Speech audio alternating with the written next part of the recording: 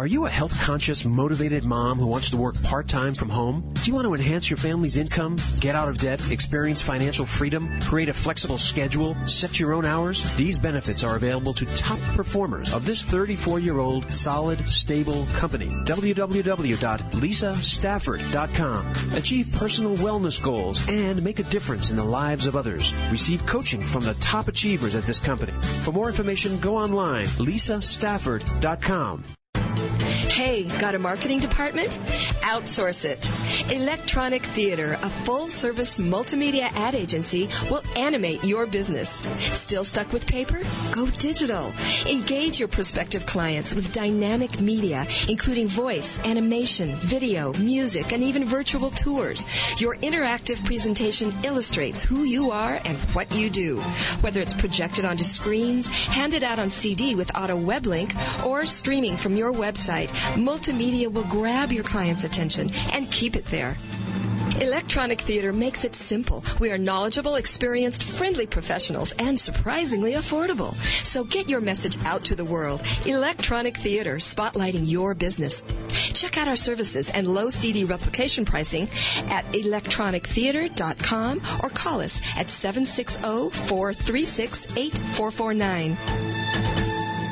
If you want to live a healthier lifestyle naturally, visit wellnow.ca, an all-Canadian quality resource. We provide the information and knowledge you need to make your best choices. Wellnow.ca gives you access to natural products and solutions, lifestyle services, and licensed health practitioners. Our free monthly newsletter delivers healthy living tips, articles, and expert opinions. Become empowered. Go to wellnow.ca today. Radio.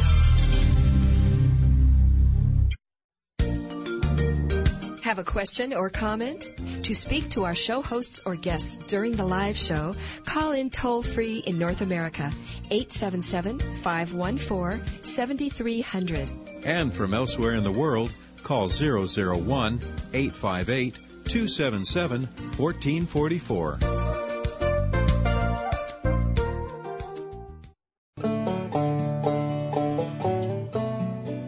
Welcome back to Civil War Talk Radio.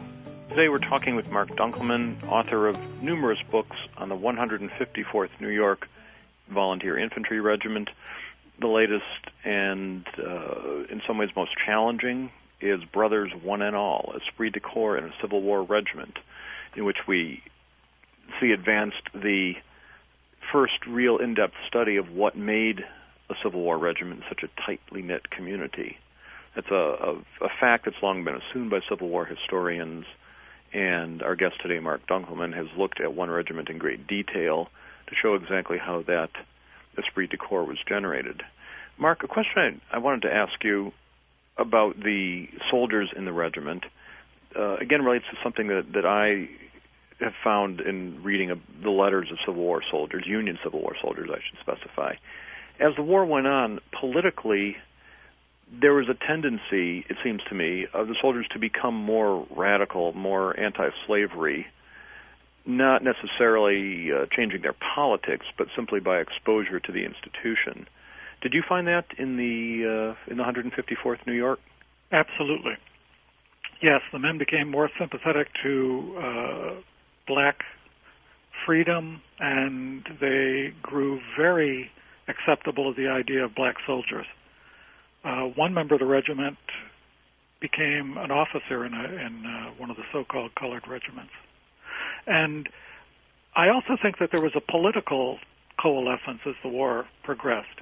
There were, according to the election results in Cattaraugus and Chautauqua counties, in 1860, it was about 60 to 40% Republican majority.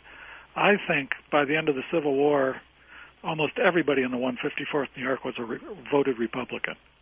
And that's borne out by the 1864 election results or comments about the results within the regiment, which I quote in my book. You had a letter from one soldier who said he was a Democrat before the war, and he encountered in Georgia, I think it was, a young enslaved woman who was of mixed race and resembled a white person, and yet was held in slavery, and this changed his attitude to the institution of slavery. It was a very interesting letter. Right. That was George Brown. Yeah. I wrote an entire article on this subject for the Journal of Negro History and went into great depth about it. When the regiment first arrived in the front, their comments, and of course there was virtually no black population in western New York State, minuscule at best. Their first comments about the blacks that they encountered were, they described them as part of the scenery. But as they got to know these people, and particularly as the war went on, and especially down in Georgia and the Carolinas during Sherman's campaigns, when they realized how much help the people could provide, they became quite friendly towards them, or at least appreciative of the help that they could provide. Obviously, there were other cases where they abused them, although I haven't been able to document anything like that. I'm sure it went on. And I also relate an anecdote about how they had a ceremony. Incidentally, it's one of the stories my father remembered his grandfather telling him of throwing initiates up in blanket tossing, which made them an unofficial member of the regiment. And that's the way they, quote, mustered in, end quote, black adjuncts to the 154th New York during Sherman's campaigns. I wonder if that the person who attached himself to your great-grandfather went through that ceremony. He probably got a blanket tossing, I would think so.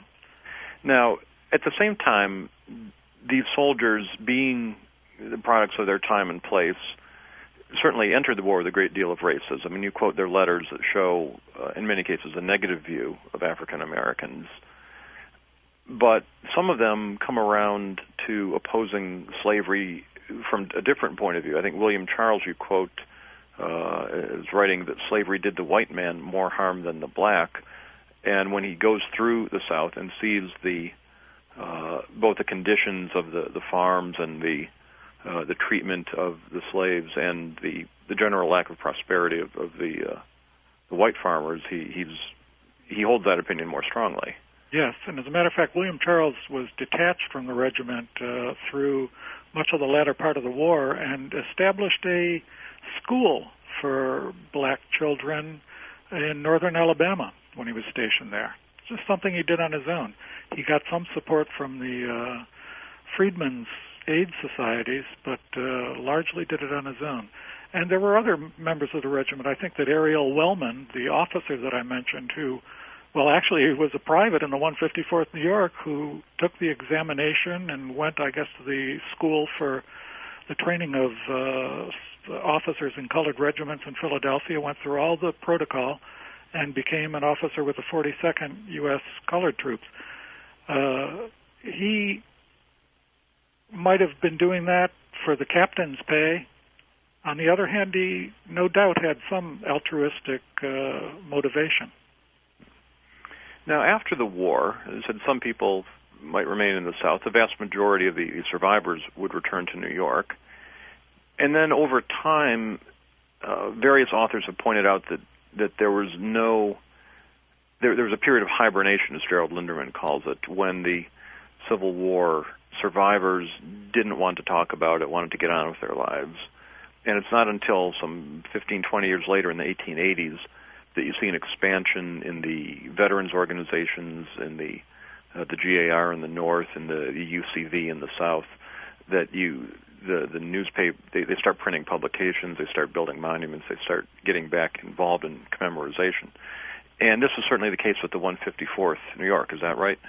With some minor variations, yeah. Yeah, they largely followed, and I agree with Lindeman's thesis about the pattern of so-called hibernation and revival. And very few people have looked at the post-war, the veteranhood of Union soldiers. And that's one thing that I was determined to do in this book, because Esprit de Corps did not end in 1865. It carried over. And one of the main, actually the way I end my book is in a discussion of a regimental history. Now, to me, this is the epitome of post-war esprit de corps, is the publication of a regimental history. I did a little survey. There were roughly 190 New York State infantry regiments, 60 of them a third, published histories in the post-war years. And this is something they do at their own expense. At their own expense, largely, yeah. It was an expensive proposition. But if you had a flourishing regimental association, this was a possibility. Now, obviously, these were fighting regiments. These weren't regiments that did, 3 years of garrison duty in Baltimore. They had a story to tell, and the 154th certainly had a story to tell. But in their case, something odd happened. An outsider took it upon himself to be the regimental historian. And this was almost a decade before the regiment formed a survivors association and began to hold their reunions. And this fellow was named Edwin Dwight Northrup of Ellicottville. He was a lawyer. He was an eccentric. He was not the man I don't think the veterans would have chosen to chronicle their deeds. He was a socialist who corresponded with Eugene Debs. He was an anti-religionist who particularly hated Catholics and the priesthood. He bragged about his relationship to Ulysses S. Grant, but he named his first son Robert E. Lee Northrup. How do you think the veterans of the 154th thought about that? He liked to work late. He was a night owl who was working while the rest of the village of Ellicottville slept. And looking through his papers, I came upon envelopes of litter he had picked off the street and labeled as to the date. He was a true eccentric. He shot a man claiming self-defense, and of course he was a lawyer. He got off of that. A true eccentric. And he took it upon himself, and obviously he had the cooperation of veterans of the 154th New York, because they, of course, wanted to see their deeds chronicled. And he worked for 20 years on this book. And he was a braggart. He amassed what was going to be the best regimental history ever written, blah, blah, blah. And then he made a deal with the Courier Company of Buffalo, New York, a big job printing outfit, to publish the book. But the problem was he issued a flyer on his own before he had finalized his deal with the Courier Company, announcing its imminent publication. And the Courier Company took exception to this, and Northrop, being the stubborn, strong-willed man that he was, took exception to their exception and said, okay, you do business your way and I'll do it mine. And he made one more sort of half-hearted effort to line up a publisher and didn't do it. And after 20 years of work, and I've looked through this man's diaries, all the times he interviewed members of the regiment, traveled to the battlefields with them, work on the 154th disappears from his diary and correspondence. In essence, he shelved the project. And there's all these pathetic letters coming in to him by aging veterans and their survivors, their daughters and sons, saying, when is your history going to be published? We want to read the history of the 154th New York. And by this point, Northrop had shelved it. He had quit. He had betrayed, as I put it, the esprit de corps of the 154th New York. And the book was never published. His manuscript apparently was destroyed. I've gone through all of his papers. They're at Cornell University. 26 boxes full of stuff. And fortunately for me, there's a lot of the makings of his book. The notes he took by hand during interviews with many veterans of the regiment. And of course, as a lawyer, he was good at transcribing testimony. I mean, the stuff it's a treasure trove, Jerry, of thoughts 30 years after the war by these guys. And of course, because it is 30 years after the war, it has to be used with some caution. But it's also astonishing. That is an amazing thing to find for any regiment. Exactly. The manuscript itself, however...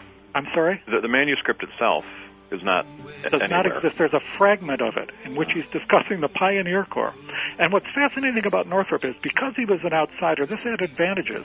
He was very interested in desertion, in malfeasance on the part of officers, all the sorts of dirty linen that normally didn't get into whitewashed regimental histories. And so there's a tremendous amount of human interest stuff in there that's just obviously can't be found anywhere else, and it's a treasure trove. And I would say the same about your book, Brothers One and All, Esprit de Corps in the Civil War Regiment. Just as the soldiers of that unit would say to one another when times were bad, well, who would not be a soldier with a smile? I would say, who would not want to know what the Civil War Regiment was like? If you want to know, I highly recommend this book. please take a look at it, by Mark Dunkelman. Mark, thanks for joining us today on Civil War Talk Radio. Thank you so much for inviting me, Jerry. This is Jerry Prokopowicz with Civil War Talk Radio. They charged the batteries and gave three cheers, and General Beauregard rang the airs with Southern steel at Shiloh.